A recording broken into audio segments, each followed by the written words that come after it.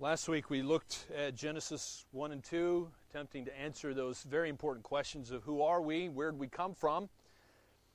And as you go through Genesis 1 and 2 and then make your way into Genesis chapter 3, it seems that everything is well, isn't it?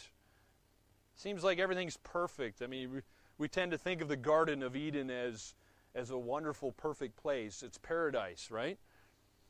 And that's a good way to think about it, because look at Genesis 1, verse 31.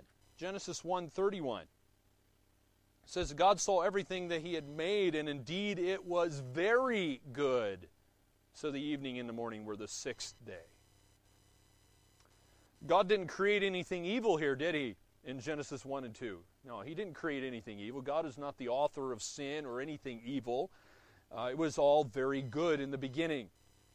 But then suddenly we come to chapter 3. Chapter 3 opens up a totally different room for us, if you will. And here we have, right at the very beginning, and in fact, my Bible translation, look at the third word.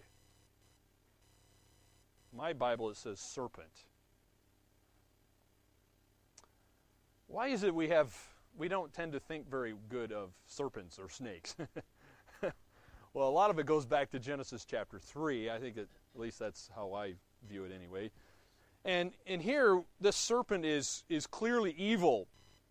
How do we know that? Because in verse 1, he's calling into question God's words. Or God's word. Now, verse 1, chapter 3, verse 1. Now the serpent was more cunning than any beast of the field which the Lord God had made. And he said to the woman, has God indeed said? So he's calling into question God's word here. He's clearly evil. He's devious, he's deceitful, he's destructive. And God said in Genesis 2, verse 17, the day you eat of this tree, you shall surely die. That is what God said. But the serpent says in verse 4, he doesn't say exactly the same thing. He's calling into question God's word. Look at verse 4. The serpent said to the woman, you will not surely die. Is that what God said? No, that's not what God said. God knows here that, well, he's questioning God. Jesus, by the way, says that this is Satan, by the way. Jesus said that he is a liar and a murderer. Satan is the one who is controlling the serpent here in John 8, verse 44. It says that he, that is Satan, I put it up on the screen, didn't I? John 8:44? Oh, sorry. John 8:44, it says that he was a murderer from the beginning, has nothing to do with the truth, because there is no truth in him. When he lies, he speaks out of his own character, for he is a liar and the father of lies. So who is this serpent? Well, the fullest answer is really given in Revelation 12, verse 9, which says this. Again, Revelation 12, verse 9. Next slide. Next one. Oh, did I not put it up there? Okay, I guess I didn't put it up there. Anyway, Revelation 12:9 says that the great dragon was thrown down, that ancient serpent who is called the devil and Satan, the deceiver of the whole world. He was thrown down to the earth, and his angels were thrown down with him. So the serpent in the Garden of Eden is clearly Satan. Jesus calls him in John chapter 12 the ruler of this world. The Pharisees called Satan Beelzebul, the prince of demons, in Matthew 12. The Apostle Paul called him the god of this age in 2 Corinthians 4. So you get an idea, some of these titles and phrases given to Satan, you get an idea of who he is and his activity and what he's doing, don't you? That's the one we're meeting here in Genesis chapter 3. He's already evil. He's already a deceiver. He's already a liar. He's already a murderer. And so when he appears in the Garden of Eden, that's his character. That's who he is. In verse 15, God speaks to the serpent and he pronounced judgment upon him. Look at verse 15, Genesis 3:15. This was after he tempted Adam and Eve. It says, God says, I will put enmity between you and the woman, between your seed and her seed. He shall bruise your head, and you shall bruise his heel. Notice, if you're not really observing carefully and looking at the passage carefully here, it appears that at first look like there's a warfare between two offspring. Between your offspring and her offspring. But in the next words, something different is said. It says, he shall bruise your head. He shall bruise your head. Who's the he? It's the woman's offspring. The woman's offspring will bruise the head. Well, who is your there? Whose head? And the answer is the serpent himself. Satan's head. Not Satan's offspring. The woman's offspring who is going to bruise and crush the head of Satan. So how is Satan going to be crushed? Well, you have to partly read the end. You partly have to read the Gospels to figure this out. But God says that there is a day coming when Satan is going to be ultimately defeated. He's going to be removed from the earth. The offspring of this woman is going to crush Satan. And that decisive blow was struck by the perfect offspring of the woman, who of course is Jesus Christ. The perfect offspring of the woman is Jesus Christ. He crushed Satan when he died on the cross. Satan thought he was accomplishing his own purposes, but in the end, he was only accomplishing God's purposes. The greatest sin that was ever done was by Satan, by murdering God's Son, accomplish God's purposes. And this is one of the reasons here, by the way, why the eternal Son of God had to become a man, because he had to be the offspring of a woman. And by the way, notice it doesn't say offspring of a man. Jesus never inherited an earthly father's sin nature. He was perfect. He was the offspring of a woman who, of course, was a virgin. And he did this so he could crush Satan. Look at Colossians 2, verses 14 and 15 here, because these describe what God did for those who are trusting in his Son. When Jesus died on the cross, here's what he did. It says, I'll put it in brackets here because it's not in the Bible, but this is what it's talking about. It says, the record of debt that stood against us, he set aside, nailing it to the cross. He disarmed the rulers and authorities and put them to open shame by triumphing over them in him. Now, the in him is Jesus. God triumphed over these authorities, Satan and the demons, through Jesus Christ. And so when Christ died for our sins, it's literally saying that Satan was disarmed. He was defeated. And the one eternally destructive weapon that he has was stripped from his hands. He was left defenseless. It's a bit like taking the teeth out of a dog. You know, dog can't really hurt you without his teeth, right? It can bark at you and it can be obnoxious, but it can't bite you. That's kind of like what happened to Satan. God took the teeth right out of Satan, takes the weapons right out of his hand. Sometimes you wonder if Satan knows that, though, don't you? He still barks. He's still the accuser of the brethren. When Christ died, the accusations that Satan continually brings against the brethren, well, they just become worthless. All those who entrust themselves to Christ, the Bible says, are never going to perish.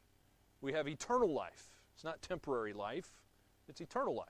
So Satan can't separate believers from the love of God in Christ, Romans says.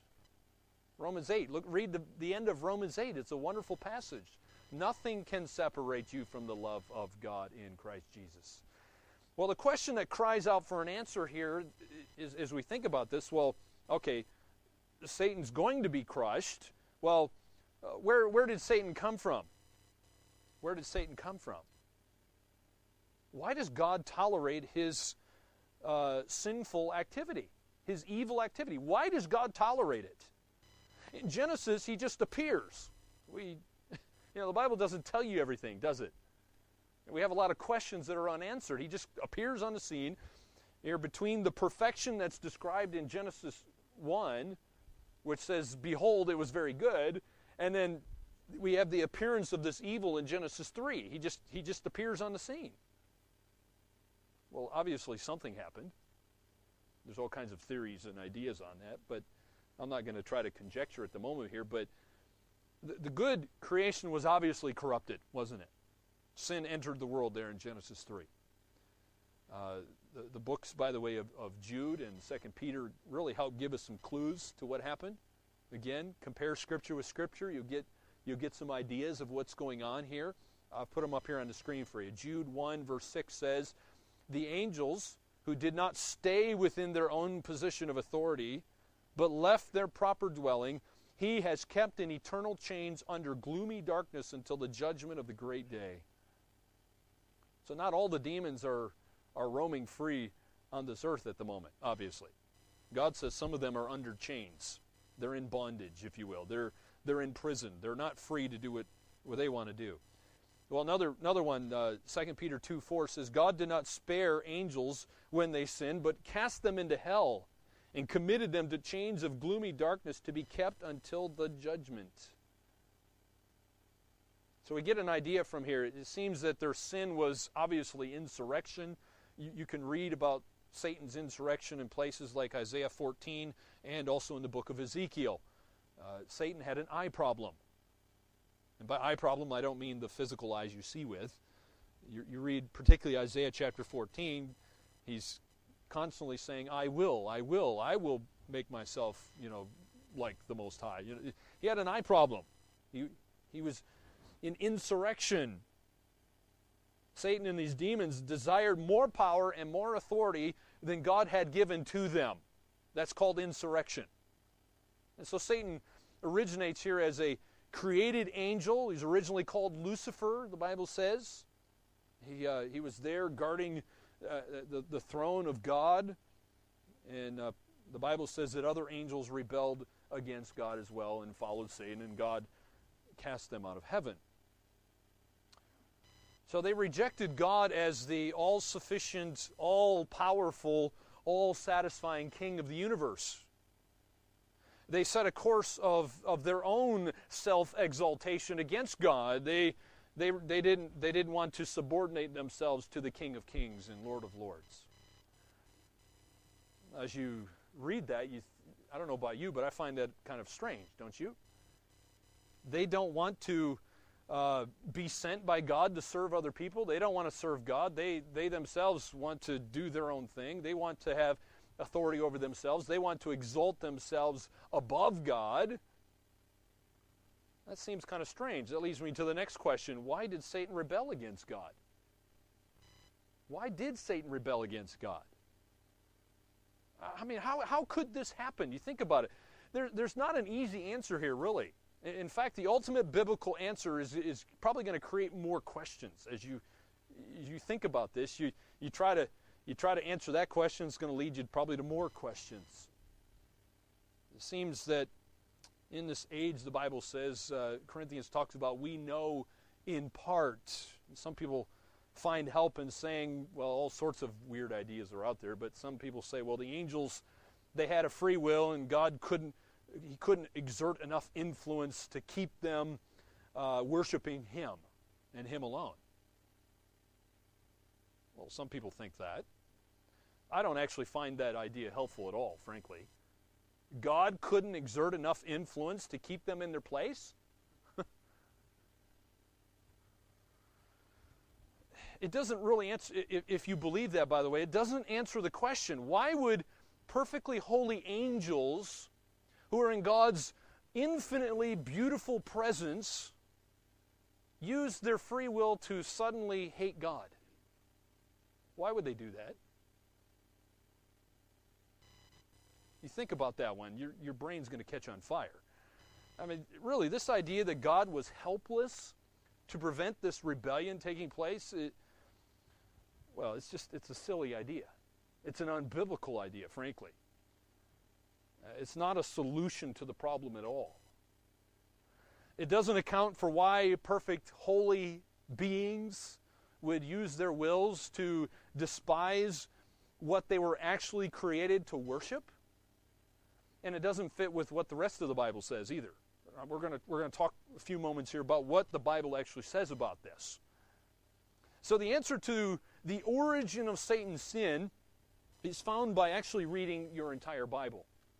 You're not going to, you can't necessarily go to one just one verse in the Bible and say, okay, that answers all my questions. It's not going to happen. So what I want to do is kind of do something some call like a biblical theology. Biblical theology as opposed to systematic theology. You start at the beginning, you kind of work your way through the Bible, and you can get an idea of progressive revelation. Because God doesn't reveal everything, obviously in Genesis 1, does he? God has progressively revealed himself and his ways throughout Scripture. So I want to kind of take that approach and run with that. But let's think about this. How does God relate to Satan's will? Is God helpless before the will of evil powers? Is he totally helpless? Or is God presented throughout the Bible as having some kind of a right and a power to actually restrain Satan anytime he pleases? And if so, why doesn't he just destroy Satan? Do you see the problem here? Okay? Satan's still alive, isn't he? He is alive and well on planet Earth. He is not destroyed yet. Okay? So, but if you start thinking, some people try to think through this logically. They'll say, well, okay, I believe in a good and a loving God. Satan's still around here doing evil. That means that God's not in control. Do you see how people can arrive to that conclusion? It's a faulty conclusion, but you can see how people get there. Anyway, I'm going to show you that how that's a faulty conclusion. Let's look at some Bible passages, and we're going to see what we find here. And the next question is this. Is God in control of Satan? Is God in control of Satan? Number one, yes, Satan is called the ruler of this world. The Bible says that. But in Daniel chapter 4, verse 17, here's what the Bible says. Daniel 4:17, the Most High is ruler over the realm of mankind and bestows it on whom he wishes. Notice, God bestows it on whom he wishes. And then in Psalm 33, verse 10, it says, the Lord nullifies the counsel of the nations. He frustrates the plans of the peoples. The counsel of the Lord stands forever, the plans of his heart from generation to generation. So yes, we see in the Bible Satan is the ruler of this world, but the ultimate ruler is God. He's the ultimate ruler. Number two, though the unclean spirits are everywhere, and by unclean spirits, the Bible is referring to those demons, and yes, they are deceitful, deceptive, sly, murderous, evil. I want you to see here in Mark chapter 1 that Jesus Christ has authority over them. Read the Gospels. You'll see that Jesus Christ has authority over the demons. He can tell them to do what he wants them to do, and they obey. Mark 1, verse 27 is one of these passages. It says that he, that's Jesus Christ, commands even the unclean spirits, and they obey him. So when Christ commands the devil obeys. The devil knows who's in charge. Number three. You've probably heard that verse in the Bible. It talks about Satan is the roaring lion. He walks about this earth seeking whom he may devour. Yes, the Bible says that, of course. Peter also said this. The same one who said that said in 1 Peter chapter 5, resist him firm in your faith, knowing that the same experiences of suffering are being accomplished by your brethren who are in the world. In other words, notice the word suffering. Suffering is the way Satan is trying to devour the saints. Satan is, he doesn't love us. Let me put it that way. He doesn't love us. He doesn't care about us. He cares about himself. And he'll use suffering to attack us and to destroy people. So it's his way to try to devour the saints. But Peter says in chapter 3, verse 17, look, here's what he says. It is better if God should will it so that you suffer for doing what is right, rather for doing what is wrong. Did you hear what he said there? Did you hear that? The Bible actually says, if God will it so. You know what that means? It means that this suffering, or the jaws of the lion, so to speak, are opened and closed only according to God's will. Yes, Satan roams about this earth as a roaring lion, seeking whom he may devour, but he cannot devour anybody without God's permission. Number 4, Satan is a murderer from the beginning. That's true. Jesus said that, in fact. But has he taken the gift of life out of the hand of God? Is Satan the one who's in control of the gift of life? No. In fact, look what Deuteronomy 32:39 says. See now that I am he, and there is no God besides me, God says here. It is I who put to death and give life. Did you see that? God says it's him who puts to death, and it is him who gives life. God does that, not Satan. God says, it is I who heal, and there is no one who can deliver from my hand. James says a similar idea. James 4, verse 15, if the Lord wills, we will live and also do this or that. So everything we do is Lord willing. We need to learn that lesson. Everything is Lord willing. So if it does not say, by the way, if Satan wills. It doesn't say if I will. It says if the Lord wills, we will do this or that. So the Lord is giving. The Lord is the one who takes away. Job even declared that. After he lost everything, he said, the Lord gives, the Lord takes away. Blessed be the name of the Lord. Number 5, when Satan aims to destroy Job, and Satan tried to prove that God was not Job's greatest treasure, could Satan do anything without God's permission? No. Satan had to go get God's permission to do anything to Job. He had to get God's permission before he attacked his possessions. He had to get God's permission before he destroyed Job's children. He had to go back and get God's permission to attack Job's body. He had to have God's permission for everything he did. And in Job 1, verse 12, God said this, behold, all that he has is in your power, only do not put forth your hand on him. Do you understand how significant the book of Job is? It shows us who's in charge. It shows us who has the power. God told Satan, yes, you have my permission to attack Job and his possessions, but God set boundaries. Several times there he set boundaries, and Satan could not go beyond those boundaries. Number 6, Satan is the great tempter. Satan is the great tempter. He wants us to sin. He doesn't want us to love God. And Luke tells us, by the way, that Satan was behind Peter's 3 denials. This is very interesting. In Luke chapter 22, Satan comes along. He tempts Simon Peter to deny Jesus Christ. But he had to go and get God's permission to do it. I want you, in case you don't believe me, here's what the Bible says. Jesus says to Simon Peter in Luke chapter 22, verse 31, Simon, Simon, behold, Satan has demanded to sift you like wheat. But I have prayed for you, that your faith may not fail, and you, when once you have turned again, strengthen your brothers. Jesus knew about Satan asking permission. Jesus knew what was going to happen to Peter, and Jesus Christ knew that Peter would repent of his sin and come back. It's all right there. So Satan couldn't do what he wished with Peter without God's permission. And when he had it, God again sets the boundaries here. It says, you will not destroy Peter.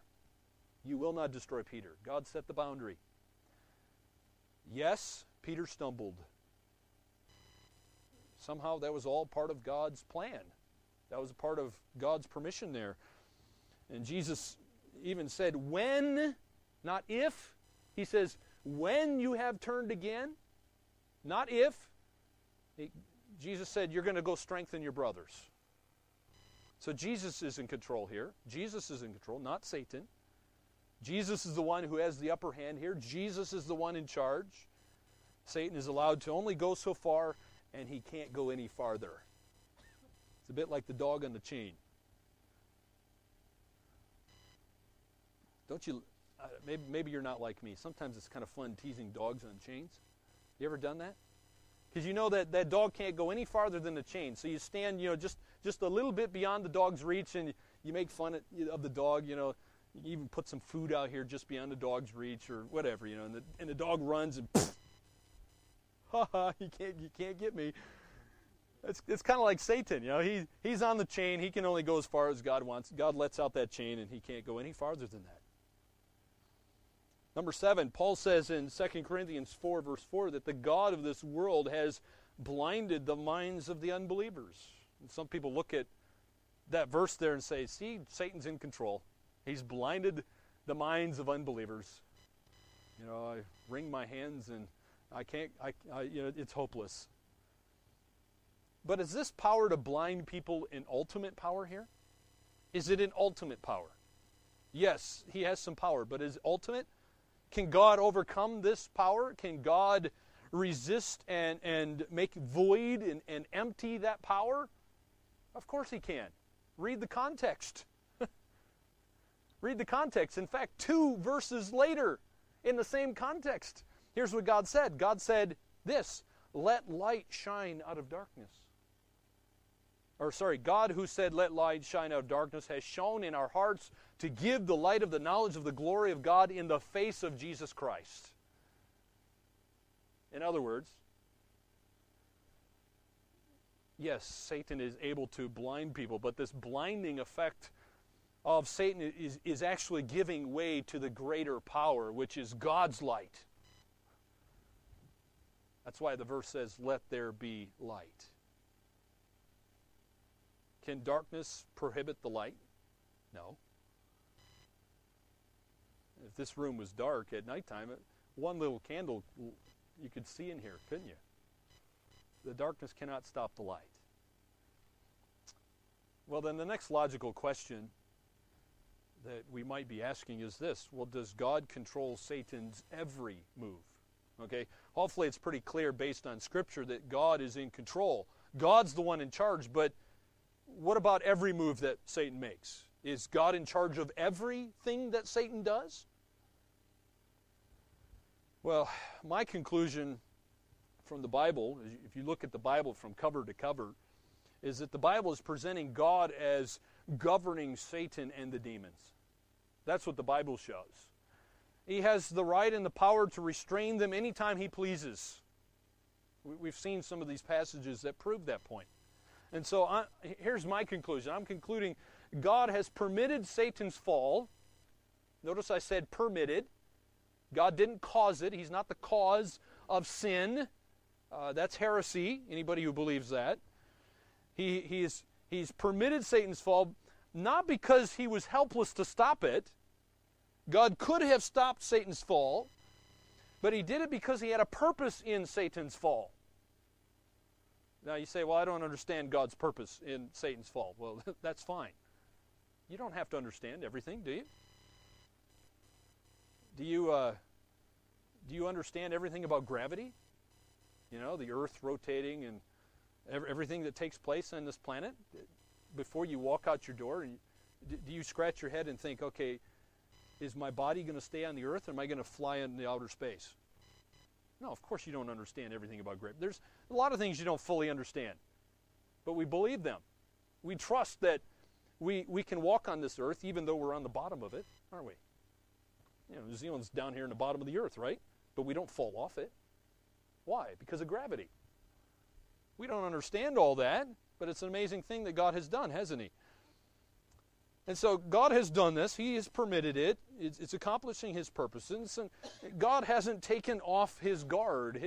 His permissions are something that are always purposeful. And so if he chooses to permit something, he's obviously got a good reason for it. You say, why does God do what he does? Well, it's always the same 2 reasons. God does everything that he does for his glory and your good.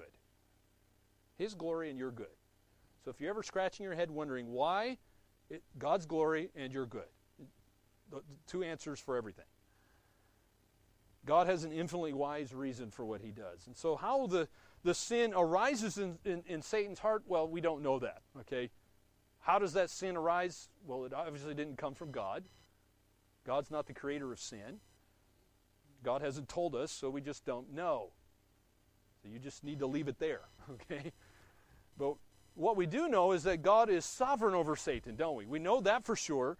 Therefore, Satan's will doesn't move without God's permission. We know that much. And so every move of Satan is a part of God's purposes. It's a part of God's plan. Well, this is true in such a way that we must remember that God never sins while doing this. Okay, don't forget that. God never sins while allowing these things to take place, because God is infinite holy. He's infinitely mighty. Satan is evil, and Satan is under God's governing authority and power. So why does God not destroy Satan then? You ever wondered that? If God is almighty, if God is all-powerful, and he's greater than Satan, why is Satan still alive? Why is he still alive? Why does God not simply wipe Satan out? He has the right to do it. He has the power to do this. And in fact, we know what's going to happen in the end, don't we? If you've read Revelation 20, verse 10, it says that he's going to do it someday. He's going to throw Satan into the lake of fire, and that's his final doom. We know that's what's going to happen. So why does God not do it now? Why didn't he just cast him in the lake of fire the day he rebelled? Why just let him rampage throughout human history, accomplishing the evil that he's doing? Why? It's a good question, isn't it? I hope you understand the significance of that question. Well, the ultimate answer is really found in Colossians 1, verse 16, which says that all things were created through Christ and for Christ. Some of you might be thinking, I don't see the connection here. Why does God not destroy Satan? Why is he rampaging throughout human history? What does Colossians 1:16 have to do with it? Well, Jesus Christ is the one who created, originally Lucifer, by the way, not Satan. He's not the author of sin. And notice it says it's not just through Christ that everything was created, but everything was created for Christ. So that gives you the purpose. Not just how it happened, but it gives you the purpose. So Jesus Christ is obviously going to be exalted and honored in the end here because he defeats Satan. We see that in Revelation chapter 20. But in the process, we see a God who is long-suffering. We see a God who is patient. We see a God who is humble. He suffered under Satan, even though he was greater than Satan. He died. He had the power to defeat Satan, but he allowed Satan to tempt him and to do what he did so that he could crush Satan. And so the glory of Christ really reaches its climax, its pinnacle, its apex in the obedient sacrifice of Jesus Christ on the cross. When Jesus triumphed over the devil on the cross, we see the climax, if you will. Jesus even said that in John chapter 13. He says, "Now in my final hour is the Son of Man glorified, and God is glorified in him." Paul said, "We preach Christ crucified, the power of God and the wisdom of God." Jesus said to the Apostle Paul, when he was talking about the thorn in the flesh, which Satan's thorn in Paul's side, 2 Corinthians 12 said, "My power is made perfect in weakness." Whose power? God's power was made perfect in Paul's weakness. Do you see the point? So why does God not destroy Satan now? Because Satan is accomplishing God's purposes for now, to bring himself glory. So Satan, all of his pain, all the evil that he does is serving in the end to magnify God, to make him look as big as he really is, to talk about God's wisdom, his love, his grace, his mercy, and all the other aspects of God, his patience. And even in the end, we're going to see the wrath of Jesus Christ. We wouldn't know all those things to its fullest without Satan. It's like reading a good story. Every good story has to have some evil conquered in it, doesn't it? It's often that way, isn't it? You got to have something evil that's conquered in these good stories that we often love, and it's that way in the Bible too. God is glorified through some evil sometimes. So how should you and I relate to evil then? How should you and I relate to evil? Well, if you just looked at a concordance or a topical Bible or something like that, you'd find the Bible has a lot to say about evil. So let me just quickly go through these. I'll leave the scriptures to kind of explain themselves for you here, okay? This is an important question, though. How should we relate to evil? How should we think and feel and act about Satan? What about the evil that you're confronting in your life this last week? Or what about the evil you're going to confront this week or next year? What about that evil? What do you do with that? Well, the Bible gives us 8 things to do with evil. Number 1, expect it. Expect evil. 1 Peter 4:12 says, "Do not be surprised at the fiery trial when it comes upon you to test you, as though something strange were happening to you." So my friends, do you expect evil in your life? If you don't, you're going to be sorely disappointed then, aren't you? If you go through life thinking, everything's going to be good, I'm still in Genesis 1 and 2. Wake up! Hello? Anybody home? You're not in Genesis 1 and 2, my friends. You're in Genesis 3. So expect it. Number 2, endure evil. 1 Corinthians 13:7, love bears all things, believes all things, hopes all things, endures all things. Endure. Don't give up. Don't give up. Know that the end does come right. There is light at the end of the tunnel, so you can endure. God's going to give you the strength to do so. In fact, I love, 1 Corinthians 10:13. Talks about that God is going to give you the way of escape so that you can endure it. Number 3, give thanks for the refining effect of evil that comes against you. Evil has a purpose in your life. It refines you. Here's what the Bible says: give thanks always and for everything to God the Father in the name of the Lord Jesus Christ. Notice the Bible says give thanks always and for everything. You don't have to like it to give thanks for it. But God says you're to give thanks. That is the will of God. Number 4, hate evil. Hate evil. Romans 12:9. Let love be genuine, abhor what is evil, hold fast to what is good. You're to abhor it. You are to hate evil. Yes, God is accomplishing His purposes, but that doesn't mean you're supposed to love it and embrace it and pat it on the back and say, good job. Good boy. Yeah.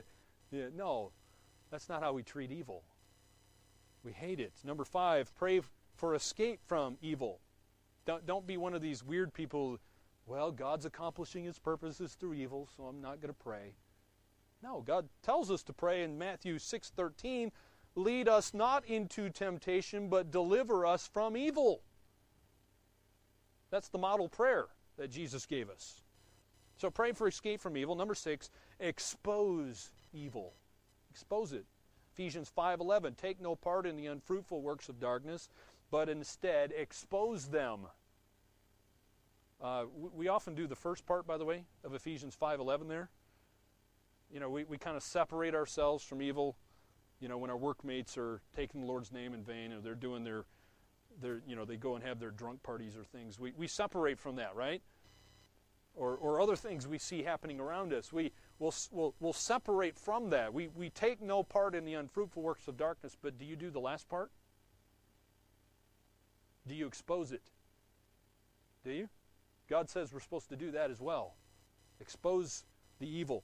Number 7, overcome evil with good. Romans 12:21, do not be overcome by evil, but overcome evil with good. Overcome evil with good. And the last one, number 8, resist evil. Resist evil. James 4:7. Resist the devil, and he will flee from you. The Bible says you're to resist him. You are to resist him, and he will flee from you. So there's 8 things that you are to do with evil. But now let me just quickly end by showing you 4 things you are never to do. There's 4 things the Bible mentions you're never to do in regards to evil. Number 1, never despair. Never despair that this evil world is out of God's control. Never, not for one moment, think that God has lost control of his universe, because he hasn't. In fact, Ephesians 1:11 says, he works all things according to the counsel of his will. Do you really believe that? God works all things? All things? So even when you get cancer, are you going to believe this? That God works all things according to the counsel of his will. Do you believe that? What about if, let's say through the recession you lost your house. You couldn't pay the mortgage. So you lost your house. It's really God's house, by the way. Do you believe God works all things according to the counsel of his will? Or if somebody in your family dies, do you really believe God works all things according to the counsel of his will? Do you really believe that? I mean, it's easy for us to sit in our ivory towers when everything's going well. Yeah, I believe Ephesians 1:11. And then some evil takes place, and no, God didn't do that. No, he wasn't. That wasn't according to the counsel of his will. Be careful, my friends.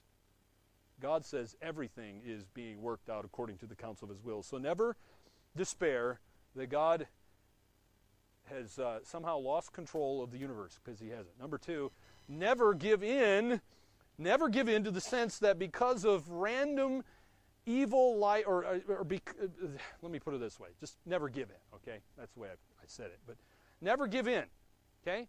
Life is not meaningless. Life is not absurd. Life is, in fact, life is not random. There is no such thing as luck. There is no such thing as accidents. In fact, look what Romans 11 says.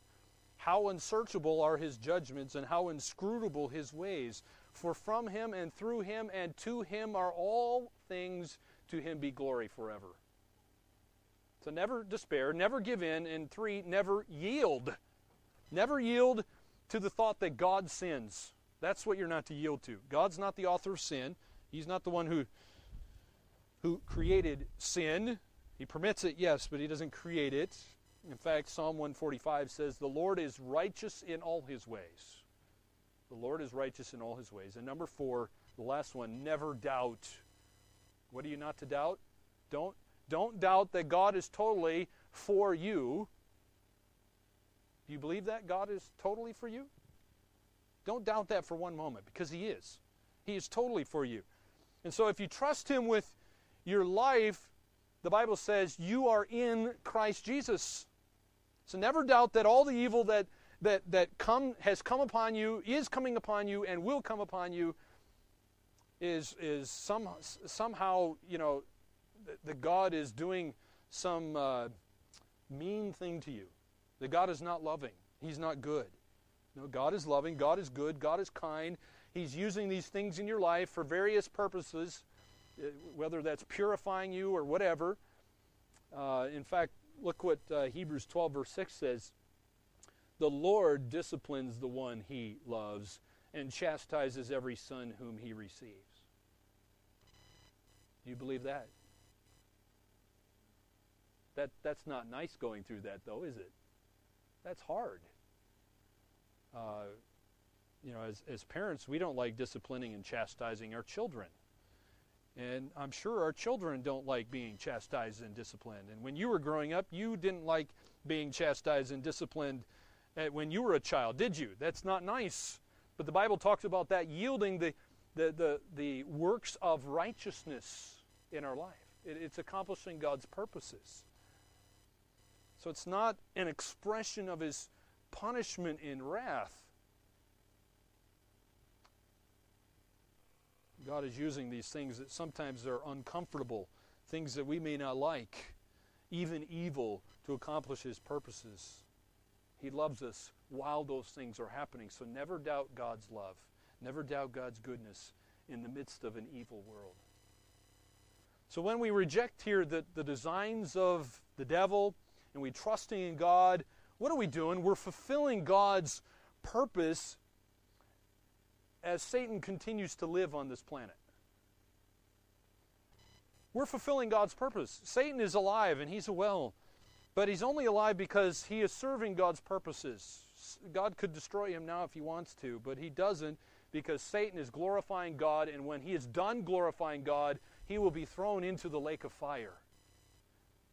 While we glorify the infinitely superior worth of Jesus as we trust in God as we go through evil. So my friends, trust in the God who reigns supreme over His creation. Even in the midst of your trials and your suffering and the evil, continue to trust in a good and a loving God and a supreme and sovereign God. So I'm inviting you to trust Him, to stand in awe of this kind of a God, the God who saves us and defeats Satan.